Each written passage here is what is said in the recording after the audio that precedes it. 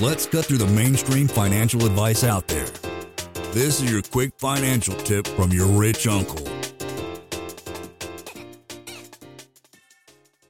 The 529 education savings plan and the Coverdell are another form of these educational savings plans. I mean, just because they're called that doesn't mean you need to do that, right? Just like a retirement account, you don't need to save within a retirement account to save for your retirement, right? And I think that's where a lot of people get these things mixed up. For a lot of folks in my community, and myself included, we save money for retirement, for fun things, for vacations, for education for our kids, but it doesn't necessarily need to be in one of these types of accounts.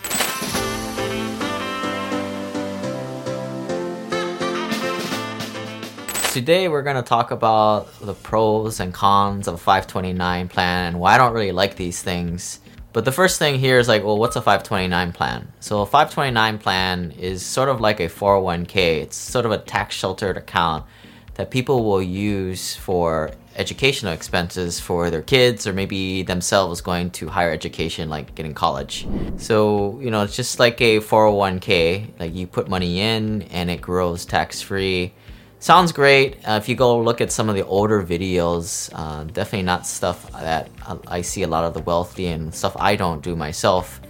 Because the problem is you're investing in the cafeteria of bad options. And when I mean bad options, a lot of these Wall Street companies, these brokerages, they make a lot of fees and a lot of hidden fees that you don't see. And, this is where when I started investing in real estate, I realized that I was making, 3, 4, 5 times that than what I was making in my 401k account. And this is where I realized that, these are retail investments. It's like going to Saks Fifth, spending $35 on a V-neck t-shirt that you can go to Taiwan and get for $3, right? So I don't know about you guys, but I don't shop retail and I don't invest retail while most people are getting rich off my back. So the 529 plan is great in theory, but I think my biggest beef with it is that you're investing in these retail investment products.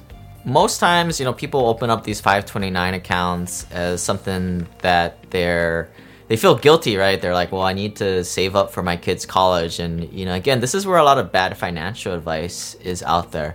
The 529 education savings plan and the Coverdell are another form of these educational savings plans. I mean, just because they're called that doesn't mean you need to do that, right? Just like a retirement account, you don't need to save within a retirement account to save for your retirement. Right? And I think that's where a lot of people get these things mixed up. For a lot of folks in my community, and myself included, we save money for retirement, for fun things, for vacations, for education for our kids, but it doesn't necessarily need to be in one of these types of accounts. Another thing I don't like about these 529 plans is once you put the money in, you're kind of stuck to what you can use the money for. You can go to the IRS website, check up all the things that are eligible, but essentially, the money is kind of earmarked for higher education expenses. And it is a broad term, but what if you don't have kids and they just don't want to go to college?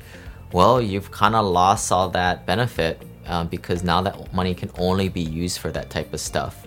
Again, this is why I invest cash and don't do any retirement accounts or 529 plans.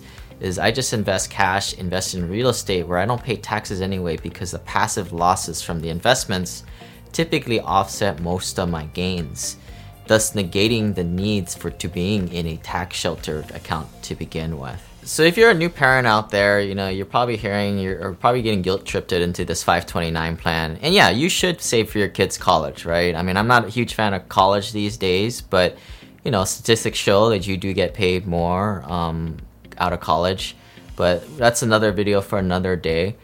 But that doesn't mean that you need to use one of these vehicles, right? You can still invest in stocks, mutual funds. I'm not a big fan of those. And you can still invest in real estate without having these vehicles. Again, this is the way to think about it. These plans are kind of like vehicles. You can still get to where you're going by you taking a different vehicle, right? And that vehicle that I personally use is just investing cash on the side. Now let's talk about another cool vehicle that I see a lot of people doing. which combines a concept called infinite banking. If you guys want to learn more about this topic, go to simplepassivecashflow.com/banking. But it's just this concept using whole life insurance, which, if you go and watch and Google all these videos from the main gurus out there, like Dave Ramsey, etc., they're all talking about like how whole life is the devil. But, here, the way your rich uncle uses it and a lot of wealthy people use it is very differently than how the average people use it. Again, check out the info page, but the reason why we're using it for education savings is you can put money away and it's there, right? Nothing is more conservative and secure than life insurance. The companies that back these contracts are some of the most securest institutions out there. A lot of these guys have been there prior to the Civil War and still paying distributions and dividends to their clients throughout that time. So what a lot of my clients will do is they'll start one of these infinite banking or whole life insurances. They'll put a bunch of money in and they will take the money and take a loan from it and invest it and grow that money on the side, so that when the kid is finally time to go to college, that cash value has accumulated throughout the years.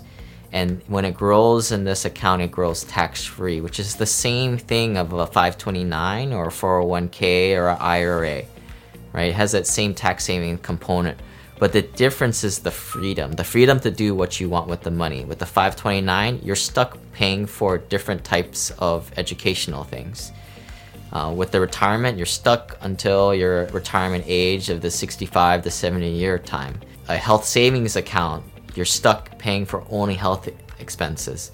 But if I put money into my infinite banking account, IBC for short, then I can use it for anything and I have that freedom to do what I want with it. So again, that's another tip what the wealthy do. If you guys want to learn more about these things, make sure you guys drop a comment below. We try and answer all the comments, and if there's enough comments, we'll probably make a new video in the future on another question you guys have. But yeah, great example, folks, you guys sent in about this 529 question, because there's a lot of bad financial advice out there, and it's just one of those things that people are so emotional about, right? Kids and family, and everybody feels like they have a freaking opinion about it, but only listen to those people who've kind of proven their expertise and kind of gotten there, is what I say. But we'll see you guys next time. Rich Uncle out. Bye.